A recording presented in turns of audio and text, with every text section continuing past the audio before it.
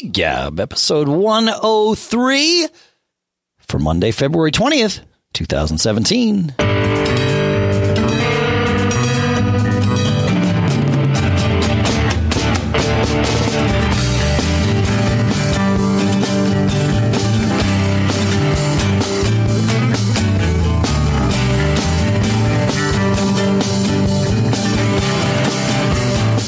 Greetings, folks, and welcome to Gig Gab, the podcast by, for, and about working musicians here in Durham, New Hampshire. I'm Dave Hamilton.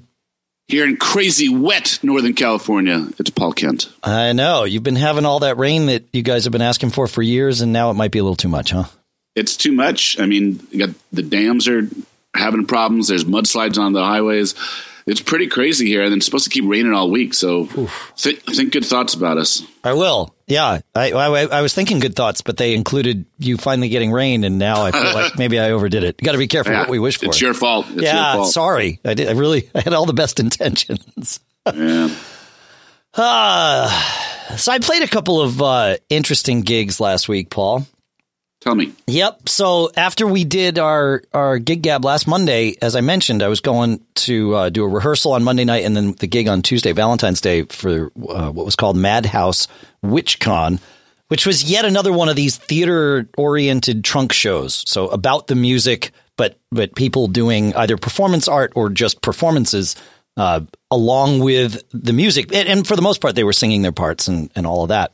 But because of the way it came together, it came together very, very quickly, as these always do. They're just one-off shows. So it's kind of like that Bitter Pill thing I did back in the fall, but these are one-off shows.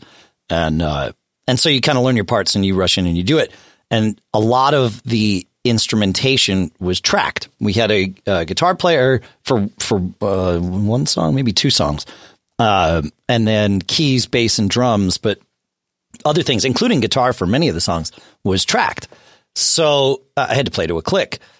And I was, as you probably heard in last week's show, I was kind of nervous about playing to the click. As it turned out, the click wasn't a problem at all. Staying in time with it was fine. I was able to get the mix I wanted in my ears and hear enough click. And I thank John Catrone, my first drum teacher, for humbling me with the click decades ago. So that part actually went fine. The band was able to follow me, even through some tempo changes and things like that were totally fine. Where it got interesting, and there were moments in the gig, the rehearsal actually went really well. The gig, we had a couple of moments where we started to drift more than I would have liked, but we were able to course correct.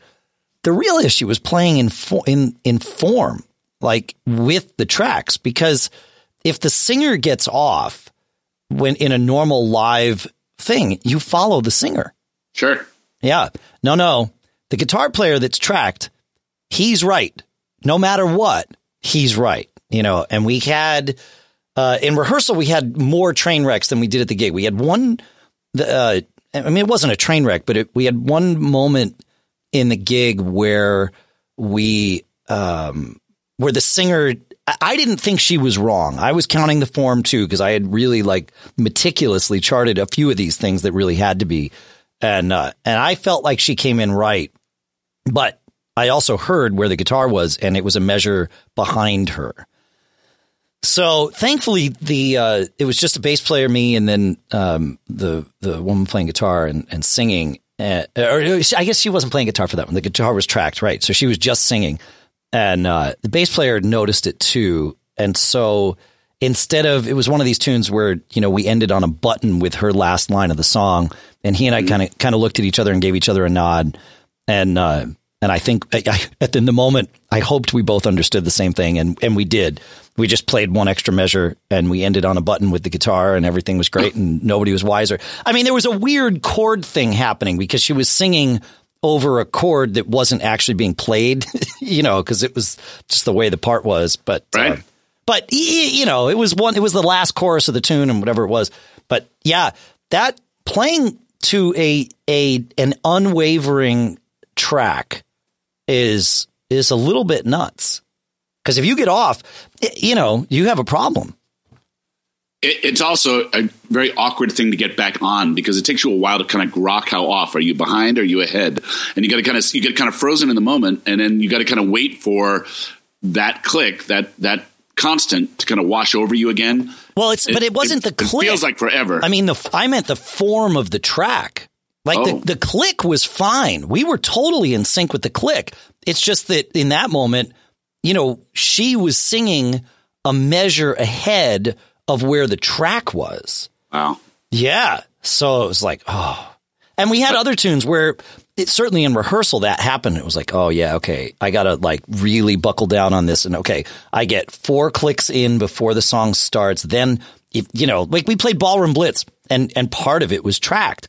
And this is a song I know. I'd be happy to do it off the cuff with any band, but I'm playing it with a band that recorded it, 2 years ago, and I have to play that form.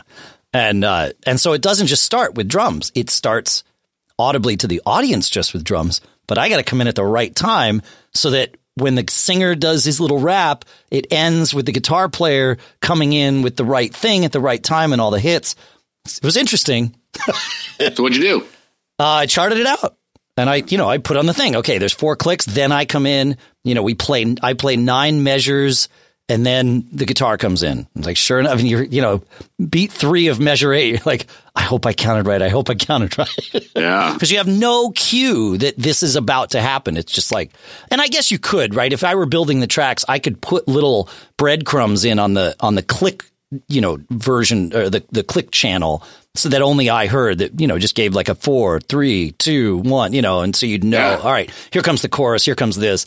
And certainly if I was doing it regularly, I probably would do that just because anything can happen that can distract you even for a split second. And then it's like, oh, crap, where am I? So having those little breadcrumbs would probably actually be really helpful now that I think about it. Right. So. Yeah, it was interesting. And another piece of it that was interesting was these were mostly theater folk that were doing the singing and the performance art and that sort of thing. And something just didn't feel right in Monday's rehearsal. And then my friend Amanda, who's theater folk, but I also play all these rock gigs with her, she did a song, and it was later in the night. And at the rehearsal, it hit me because during that song, she was playing piano and singing. It was a Dresden Dolls tune, and she killed it. It was awesome. But she was conducting me because she was singing. She knew where she was in the form. We weren't playing to a track.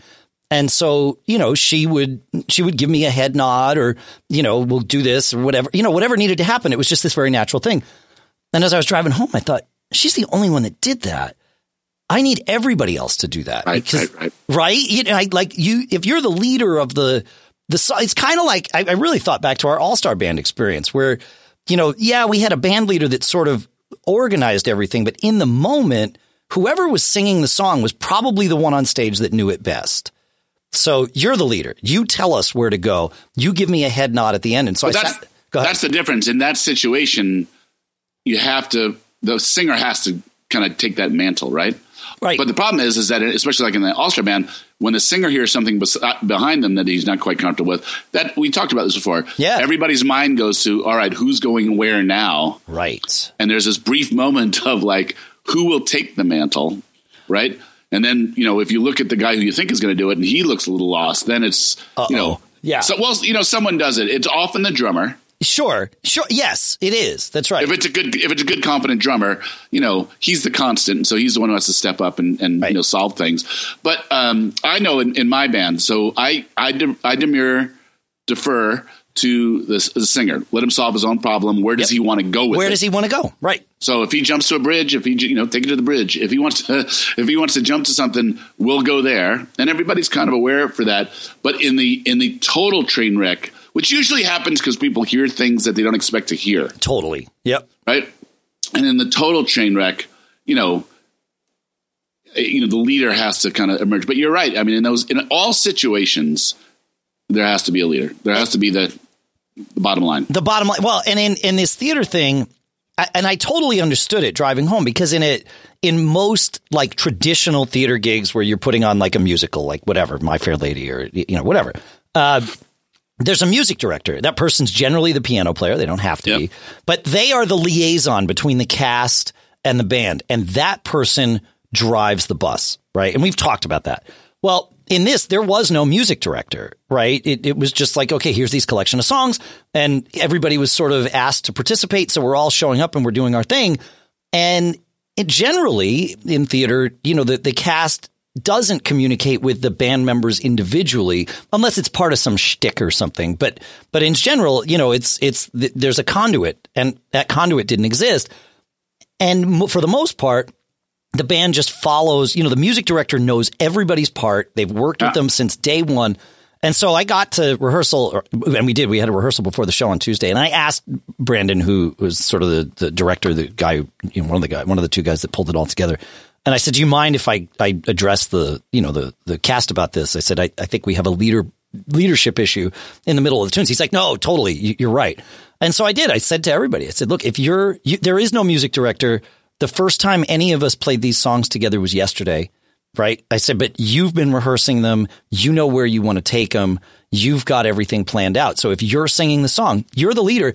And the thing is, unlike My Fair Lady, it's okay for you to look at the band. We're a rock band in this show that we're putting on. In fact, it would be good for you to interact with us, and it would be good because then we know you can give us a head nod when, the song's about to end or whatever you want to do. But let's just be explicit about this. And everybody was like, right. I didn't think about that. And like, yeah, me neither until yesterday, And then it worked out great. And there were some moments in the gig where, somebody extended an ending because they were doing something that involved the crowd or, whatever. And we didn't, as a band, we didn't have to worry. We just played along. And we knew that she would, give us that head nod when the time came, and it did. And we ended and everybody was together. And she came backstage afterwards. She's like, that works out great. I'm like, yeah, right. We all knew what to expect. So, yeah, defining who that leader is. And again, in a band situation, it often will be the same person, but it doesn't have to be. It could just be whoever's singing that tune, like you said. Yep. Yeah. Fun stuff. So it was an interesting learning experience. What's your next theater gig? Oh, I don't know, man. I think I have a couple of them on the schedule. I forget which is first. I'm doing a thing called First Date at UNH at the University of New Hampshire here. That's just a 1 weekend deal. I have actually a couple of 1 weekend things. And then Bitter Pill, which is that show that happened in the fall, is happening again in sort of a different way. I think in April for a 1 weekend kind of run. And then I'm playing for the high school musical. My daughter's got one of the leads in the play, and I'm playing the drums, so we'll get to do a gig together. Very cool. Yeah, which will be fun. How often does that happen? The high school? Playing with your daughter? Oh, not often. And this will be the first time I've backed her up in a theater type environment for sure. Yeah. Yeah. So it's cool to be able to, she does her thing and I'll do my thing and we'll get to do it together. And that's great. So it's one of my least favorite musicals. It's Into the Woods. And people are going to, if anybody cares about musicals that's listening, they'll hate me, but I hate Sondheim. It's like atonal crap to me. It's like, why did you form these chords the way they are? It doesn't make any sense. It sounds bad, but people really like it. Some people do. But anyway, I always joked with Sky when I found out she was doing Into the Woods. I said, well, it's Sondheim, I can't go see it. And then when they asked me to play the drums, I said, good news, kiddo. I'll be at your show because I don't have to go see it. I'm going to play it. So I'll be able to go. So any rock and roll in your future? Yeah. I played a rock gig on Friday night with Fling. How'd it go? It went well. Sound was awful in this club, but I'm actually going to defer that conversation till next week because I think we've got somebody coming around that might be able to add some color to that. Sound guy. We need a sound guy talk, and we need a chick in the band talk. Yeah, exactly. So I'm working on getting Mary Ellen. Okay, cool.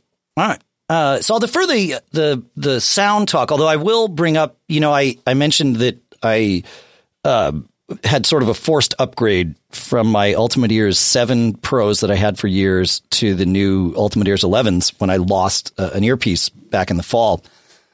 And now that I've done a few gigs with these UE 11s, and I noticed it on Friday night, there's something about maybe the way they did the crossovers in this, or there's more speakers, whatever it is.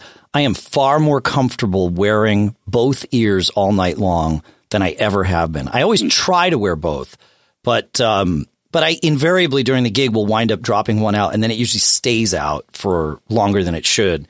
But I played most of the gig with both in. And even when I would take one out, it was like, no, it's actually better, and I'd wind up putting it back in.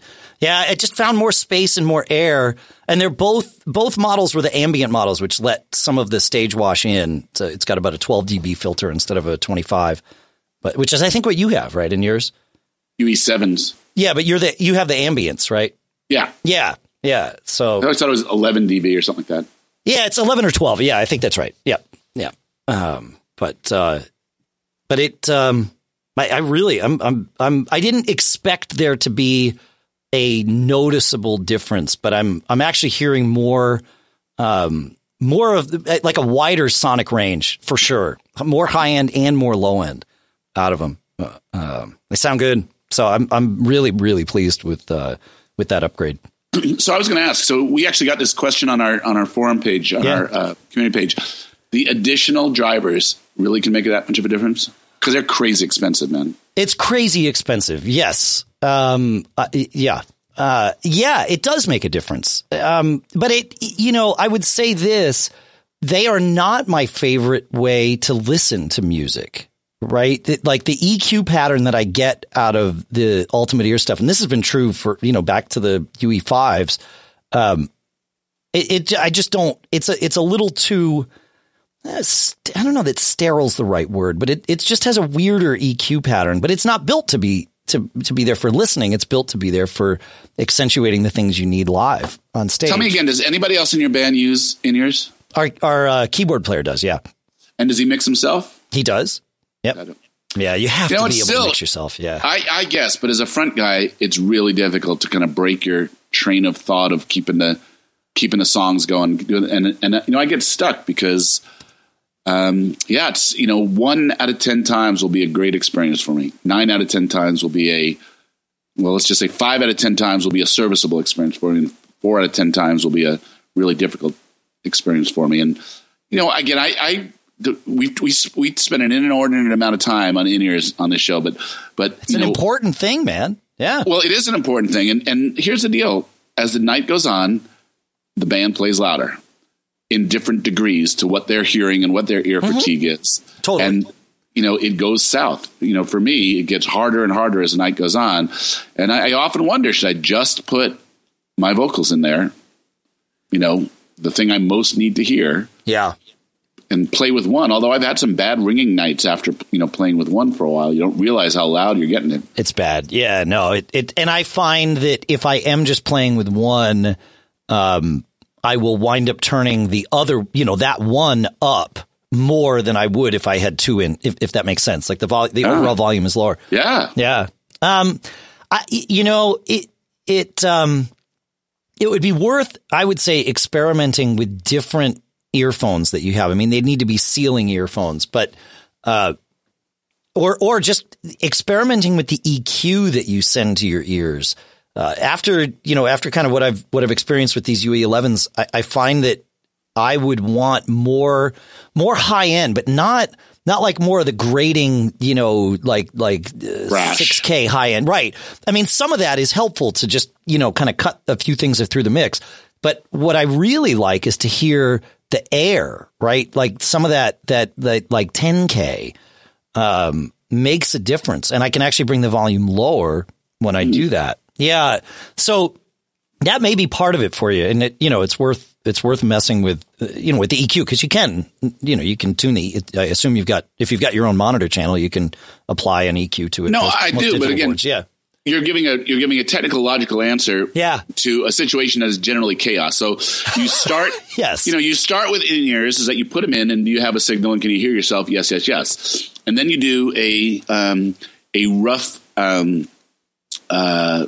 couple of balancing things to get things in there. Yep. And then you play a song. But you're playing a song at kind of sound check levels before the adrenaline's going, before the room is loud, before, a whole bunch of stuff. And I think if I was to put my finger on one thing, it's the changing nature of live sound. That is what the challenge is for semi-professional, don't have a sound guy, can't mix yourself. Right. Right. That's it. So, I mean, again, they're great when they're great. And they've, changed my singing when great. Sure. It's not easy, and it takes a lot of babysitting. It does. I think, though, what you're talking about, and having experienced being on stage with the House Rockers a little bit, I would definitely say you guys have a stage volume problem. I'm not saying I have an easy answer for you. Yeah. Right. But what I'm hearing from you is that your issues with your monitor mix are happening because of a stage volume war that's going on. And I mean, every band goes through it. And I think there might, I think that's where, and it's hard to solve that problem, especially when you've got a band that's, been together as long as yours and habits have been developed. Right. Very true. And I, as a drummer, I'll be the first to admit it's really easy to get into the habit of playing at whatever, intensity I feel is comfortable. Right. And, but sometimes you kind of have to break that wall down.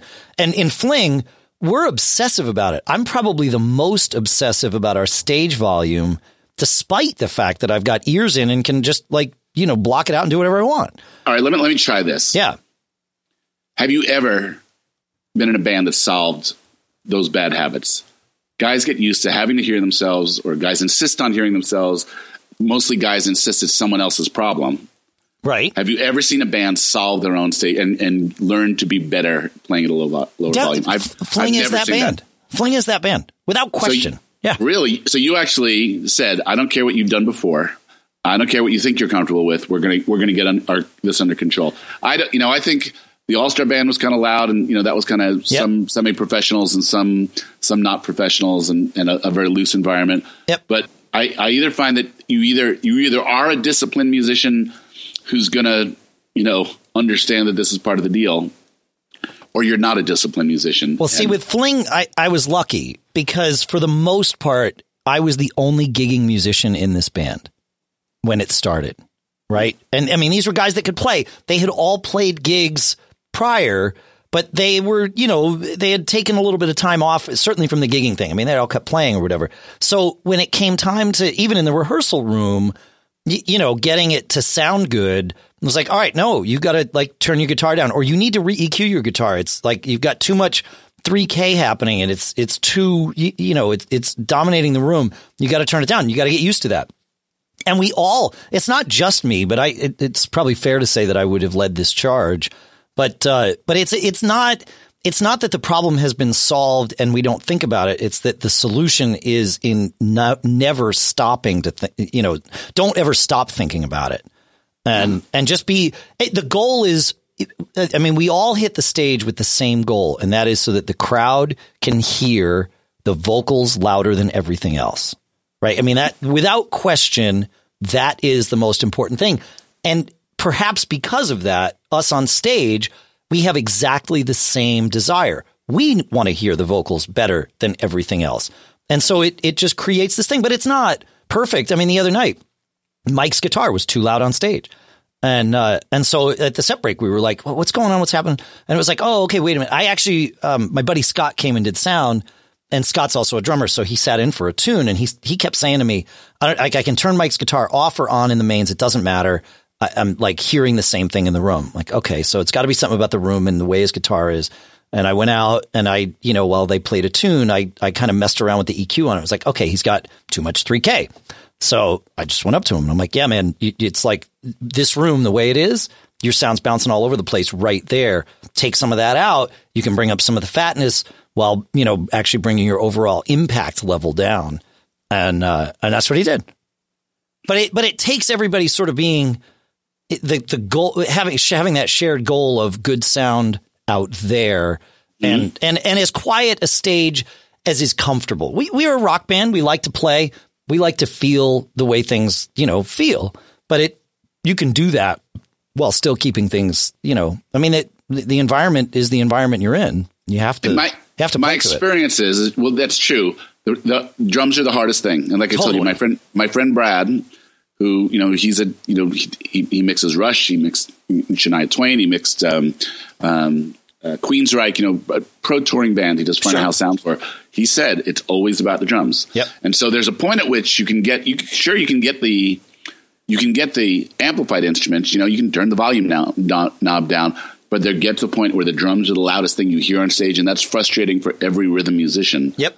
To hear those cymbals ringing, to hear giant snares snapping around, and I think it starts with the drums. I totally agree. Yeah. Well, and as a drummer though, you can't just walk into the room that you've never been in before and expect, and this isn't just the drummer, every single musician has to have this conversation with themselves, but certainly as a drummer, I walk in and I bring 2 or 3 snare drums to a gig, right? And I bring I have basically 2 different cymbal setups. One that I mostly only use outdoors because they cut, lots. And then I have like much darker cymbals that don't cut as much and are have a quicker decay and that sort of thing. And I mean, I can walk into a room and guess what I'm going to use. And most of the time I'm right, but I like hit things and listen. And it's like, oh, that's the wrong snare drum for this room. Okay, put it away. Doesn't matter if I quote unquote like one drum better than the other. It's what do I like in this room right now? And I think you have to walk in with that mindset. Like, and again, it comes down to the entire band, the drummer included, being on board with this concept of it has to sound good out there. So what can I do here to make that happen? For sure. And it's not easy. Not at all. Like it's easy, but you can't stop thinking about it. The bands that I've seen that have solved this make it look easy. Mm-hmm. I mean, the drummer is just very comfortable playing with really light hands. Yep. And, but actually I would say this, I don't know too many. That's the bands that are successful at that. I see mostly as wedding bands. I don't know that I've seen too many club bands that are really good at that. And the bigger the stage, the worse the problem, right? The more spread out the band is on stage, the worse the problem. Yes. Unless the band is used to being spread out, because a lot of times what will happen is when you get spread out, you hear your bandmates less, right? And therefore you feel naked. And so you feel like, oh, I got to turn myself up or I need to play louder. And I think a lot of that is what happened with the All-Star Band. To me, too. I mean, to all of us. But we were playing on big stages, big, wide open, cavernous rooms. The sound was just weird. It didn't sound like a club in there, And, well, the last place that we played was an unusual place with that, 30-foot, 40-foot ceilings. And right. Yeah, it was like playing outdoors, but with bad reflections. Like all the bad. Yeah. Yeah. But yeah, I don't know. I think, like I said, the band it has to be sort of ingrained in the band's DNA. Yeah. To just, and as a drummer, like mid gig, but that's my point. Myself. It has to be ingrained in the band's DNA. Yeah. And if it's not, can you ingrain it? I think that's a hard thing. I think those habits are, it's the right thing. So, you just hold that up to the light. It's what should happen. Right. But, I think you get to the place where we've been getting by and, it's all the type of thing. And the problem is everybody thinks it's somebody else, right? Uh-huh. Yeah. Yeah. Yeah, it does. But and the thing is, if you've got, somebody's going to be right about who it is. Yep. And perhaps multiple people are right about who it is. It might not just be one person. True. That's the issue. And then that's sort of you just have to approach it like adults. Like, okay, yeah, I play too loud, you play too loud, and you play too loud. The fact that you guys play too loud doesn't change the fact that I play too loud, right? It doesn't excuse it. It is all true. So let's change all of it. And it's not just play too loud. You want too loud in your monitors. Oh, yeah. Right. Well, yeah. And I guess the question is, and it's very different for every band, but can you keep the monitors, especially on smaller stages, as simple as possible? Yeah. Can it just be vocals in the monitors? Like, do you have to have something else? And if the answer is yes, stop. Right? Like, what do you need? Is it that guitar? Well, would it make more sense if that guitar amp just, got angled a little bit more toward you so that you're hearing enough of it? Like, and sometimes that'll work and sometimes it won't. Sometimes you truly do need a little in the wedge. And do you have enough mixes so that by giving you more of that guitar, it doesn't give that guy over there more of it that now, causes this issue? And for the most part these days with those digital boards, most people have enough mixes to sort of solve that. But yep. Yeah. Hey, I wanted to catch up on a couple things. Yeah, man. So Yeah. I have, so I'm doing this solo acoustic show. There's acoustic night of Springsteen stuff, and it's coming up April 1st. So I started the process of marketing it. And a kind of interesting side story. So the first thing I did was I went and sat down with a club owner to find out what he does. And we had a nice chat. And one of the things he does is he sells the tickets. So he does it on Eventbrite. Yep. And I've been asking him for a ticket link, and he's just taking his time getting me the ticket link. So I can't wait. So basically, I'm just going to push ahead and start the marketing. So I created a little graphic of me playing, ran through a filter, pretty easy stuff that anybody could do.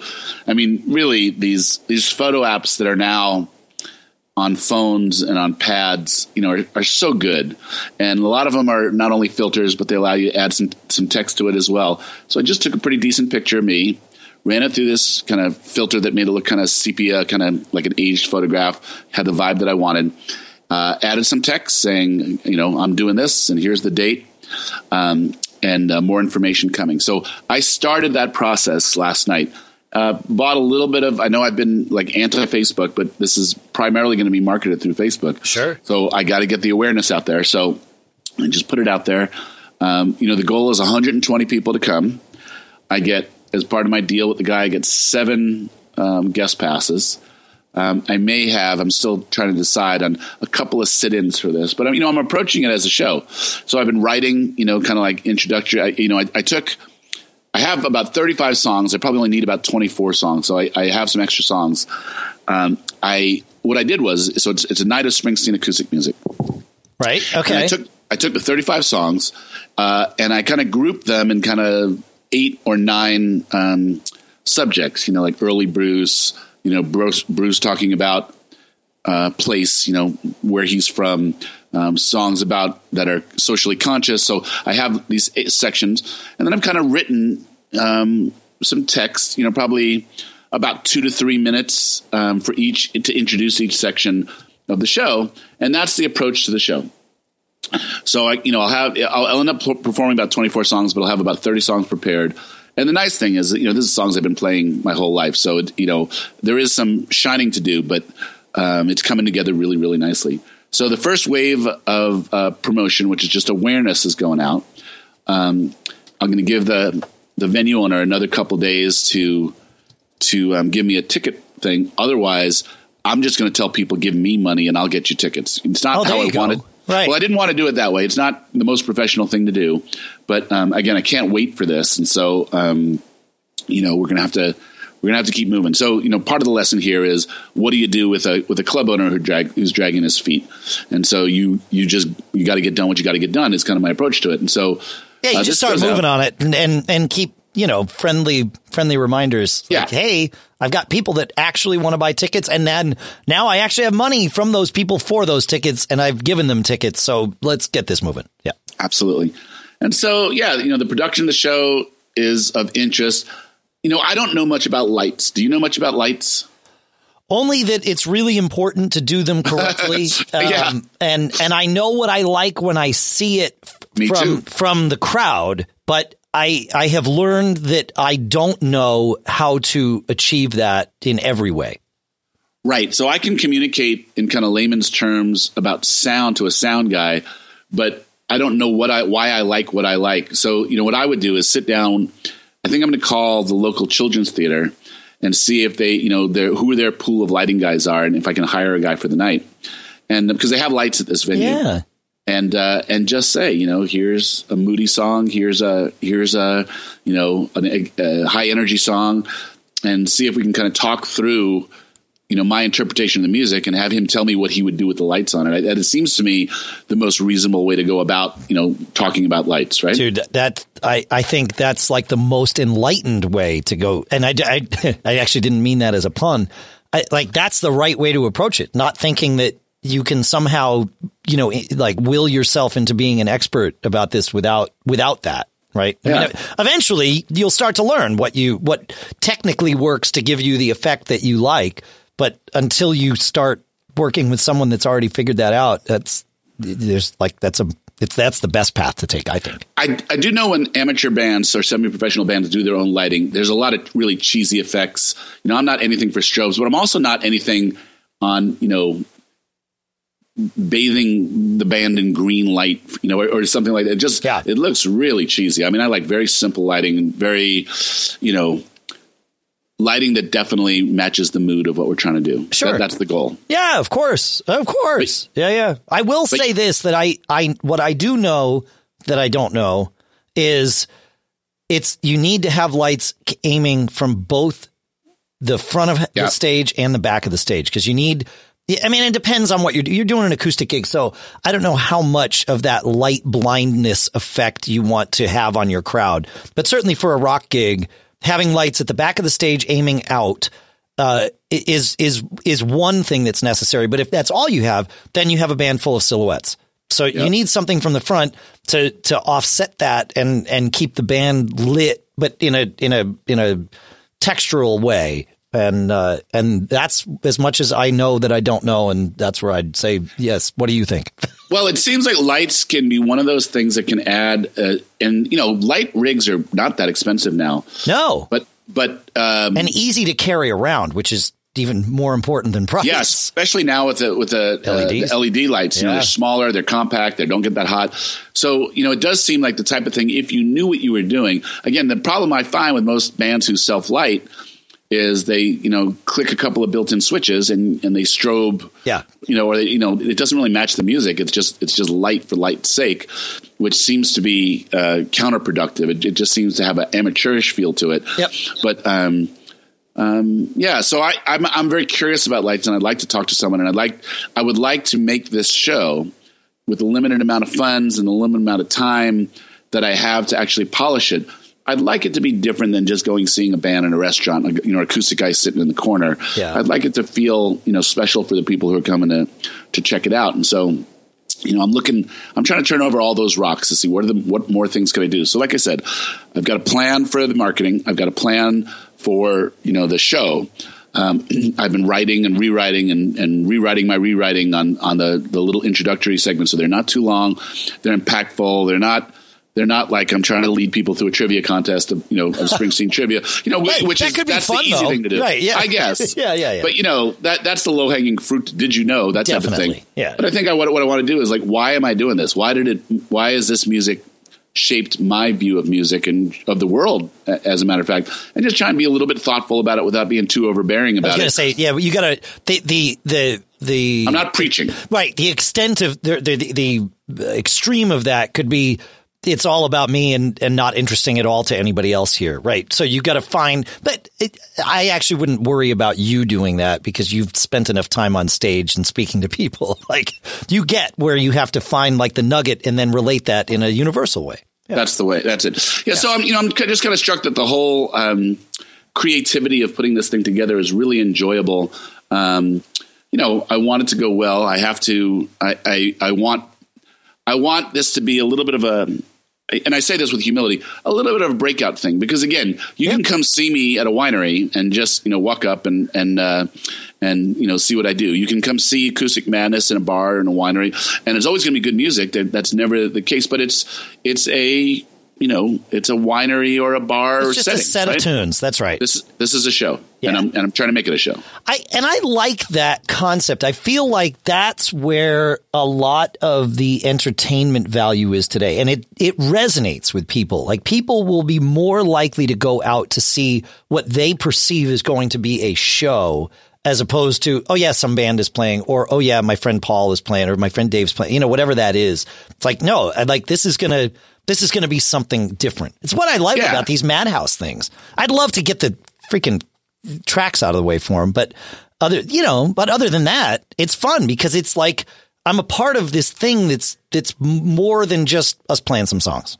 But it's also good because it all feeds into the other things. So of course, the run of the mill Wednesday night at the local tavern has its place. It's a familiar setting for people, and you sing along and those types of things. Right. But I'm charging a little bit more than a typical cover charge, for people to come see this, $15, but it's got to be worth $15 is the thing. That's the thing, right? A lot of thinking about it. So I just it's like this dare to be great, dare to take take your craft one more step forward, do something different, because they can come see me at Charlie's once a month and, pay the cover and see the House Rockers. And I love it. And, we will be doing that as long as I can hold a guitar. That's an awesome thing. But that, because it's a regular thing and because it's a common thing, there's a certain amount of expectations and a certain amount of anticipation. So how do you create something special for people? Original music, original musicians actually probably have to think about this quite a bit, because they don't have the cover clubs that, you and I have in order to apply those crafts. So, what makes for a fantastic experience for people? And again, if you're an original musician, you're telling a story through the original music that you've written. I'm still kind of channeling covered material, albeit in kind of a niche way. Well, that's the thing is finding your niche. For an original band, theoretically, your niche is sort of predefined, although I would challenge anybody that says they don't have to think about that to really think about it, because you could do even more with it. But yeah, as a cover band, you have to differentiate yourself, and niche is the way. Right? Yep. I mean, that's the easy way. I guess there's any way. I mean, you could go on stage naked. You could be the naked guitar player guy. I don't. You might not get $15 for that. But career ending decision. Hey, you never know. It might be 150 per person. I don't know. It depends on how you market yourself. But yeah, that's right. That's the thing. Yeah. And then one more quick update I wanted to give you. So I'm working on this this benefit recording of music. Again, I was going to say CD. But I don't know. I don't know if anyone even would. What do you think? Would you press CDs of anything you did now? No. I mean, maybe. There is something to be said for having a tangible item to give someone. Why not a card? Why not just like a? But that's actually what we've been doing, and through CD Baby, we've created cards that we can give, and it gives people a free download. So we can either give them the card or we could sell them the card, whatever, however that works. But yeah, that's the way. That's the only way. Yeah. Cause most people don't have CD players anymore. It's not I don't think they do. Yeah. And even if you do, you're like, how do I shove this CD into my phone? Like, that's what people listen to music on. So you've got to give them that thing. And really the trick is just to get it distributed so it's on Spotify and Apple Music and Amazon, and then you don't have to think about it. Yeah. So anyway, I recorded the 2 acoustic songs. I was really happy with them. They came together pretty well. I talked about it last week. I had that kind of vocal coaching, producing influence. So Tom's working with me again. Tom's actually going to play. So tonight we're going to do the band songs. So we're going to start at 5 p.m. Drums come at 5. Get set up. Get some drum sounds. The rest of the guys start coming in about 7, and we're going to start recording. And we're going to go, as long as it takes to get these 2 songs tracked, because we don't have infinite amount of time or patience to get it done. So are you doing this live? I mean, are you recording everyone all at once, or are you going to layer these tracks? Yes. Awesome. Yeah. So we'll start drums in one room, keyboards and bass in the control room. Yep.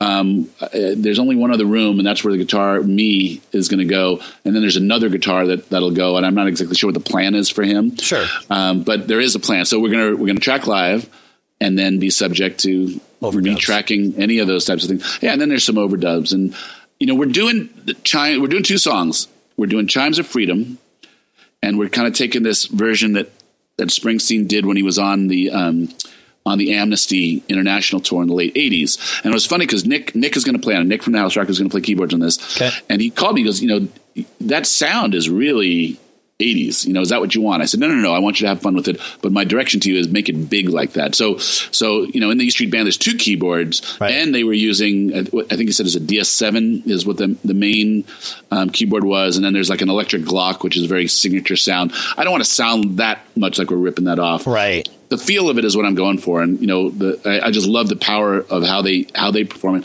But yeah, I think I want to see, I don't know enough about my studio chops are nil to non-existent.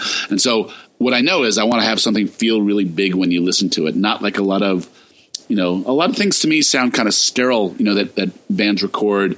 And we talked about this. Sometimes it's the playing, sometimes it's the recording approach, but getting that kind of feeling of bigness that the song is talking about. That's what I'm really going to push Chris Beveridge, the producer, the guy who owns the studio, to get it for. So if we're going to, and the thing I told him, my favorite recorded album of all time is Damn the Torpedoes. that sound, the sound of the drums, the sound of the guitars. Dude, you, in order to get the sound of those drums, though, you need to take that mixer that Dave Grohl has. That's exactly what Chris said. Rebuild Sound City and go put the drums in that room. Yeah, man. Yeah. That's like, that's about the sound of the drums. You need the right room, you need the right console, and you need probably analog tape. So we can do analog tape. That's not out of the question. It's a pain in the neck, though. Chris said that there is some. He can come close. Yes, with some of the outboard. Yep. Well, more of the outboard preamps. Yeah, so like some tube preamps and stuff like that. Yep, that makes sense. Yeah. Even when I was in Abbey Road this summer, and we were talking to Giles because there was a a 2-inch tape deck or something in one of the studios, and I said, do you use this anymore? He's like, no, we don't really use it. And I said, the only thing I've noticed it with is drums. And he stopped. He's like, oh, actually for drums, we do still use it. Like, yeah, okay. I kind of figured. Yeah. So it's funny that you react that way because I was talking about that Sound City deck, which is is it a Neve deck? It's a Neve. Yeah, exactly. Yeah. Yep. So that was exactly what Chris said. So great minds think alike. So anyway, tonight, we start that. We're going to, at least get the basic tracks down. And, then another time for overdubs and vocals, but I'm really looking forward to it. And so that'll be a topic of a couple more shows is, how this went and then how that whole CD Baby process goes. So you've used CD Baby for the Fling original material? Yeah, I have. And end to end. End to end. Well, yeah, I mean, yes, end to end. That's right. Yeah. So one place they'll take care of getting you onto the digital services. Yeah. And they will print CDs if you want. They probably will print, they'll print vinyl if you want it to. Artworks. Oh, that sounds great. Yeah. I mean, we haven't had them print anything other than those little cards you just mentioned, but yes. Yep. Interesting. It's crazy stuff. All right. Well, have fun with it. So I have one last question just to kind of bring our show full circle. Are you recording with a click tonight in the studio? I don't know. Probably. So the drummer has some experience. The drummer is terrific drummer Mark Danley, who played in Nick's Blissney's band. Yeah. He's very good and he's very studied. And I would imagine he will. I don't have a problem playing to the click. I don't think. but fair point. Yeah. Right. But, I follow the drummer and, the drummer feels. I'll report back. How's that? Yeah, no, I get it because I'm fairly comfortable with a click, but I don't mandate it. And if the situation is such, especially when you're recording like what you're doing tonight, essentially a live band, even though you're isolating all the instruments. Sometimes if the band isn't used to playing with a click, it's better to free the drummer up and just let things live and breathe, as long as it's not like too crazy. I imagine we're going to find out quickly. He'll say, "Let's try and do it." In one rehearsal take. Right? Generally, one take is what you'll know. Like, is it worth fighting? Is there a battle, and is it worth fighting it? Yep. Cool. Wow, I can't wait to hear, man. All right, have fun. Share. All right, folks. Well, that's all we got for this week, and so we will see you next week. Always be performing. Visit us on Facebook, giggabpodcast.com/Facebook. See you, Dave. See you, Paul. Have fun, man. Thanks. You too. Thanks.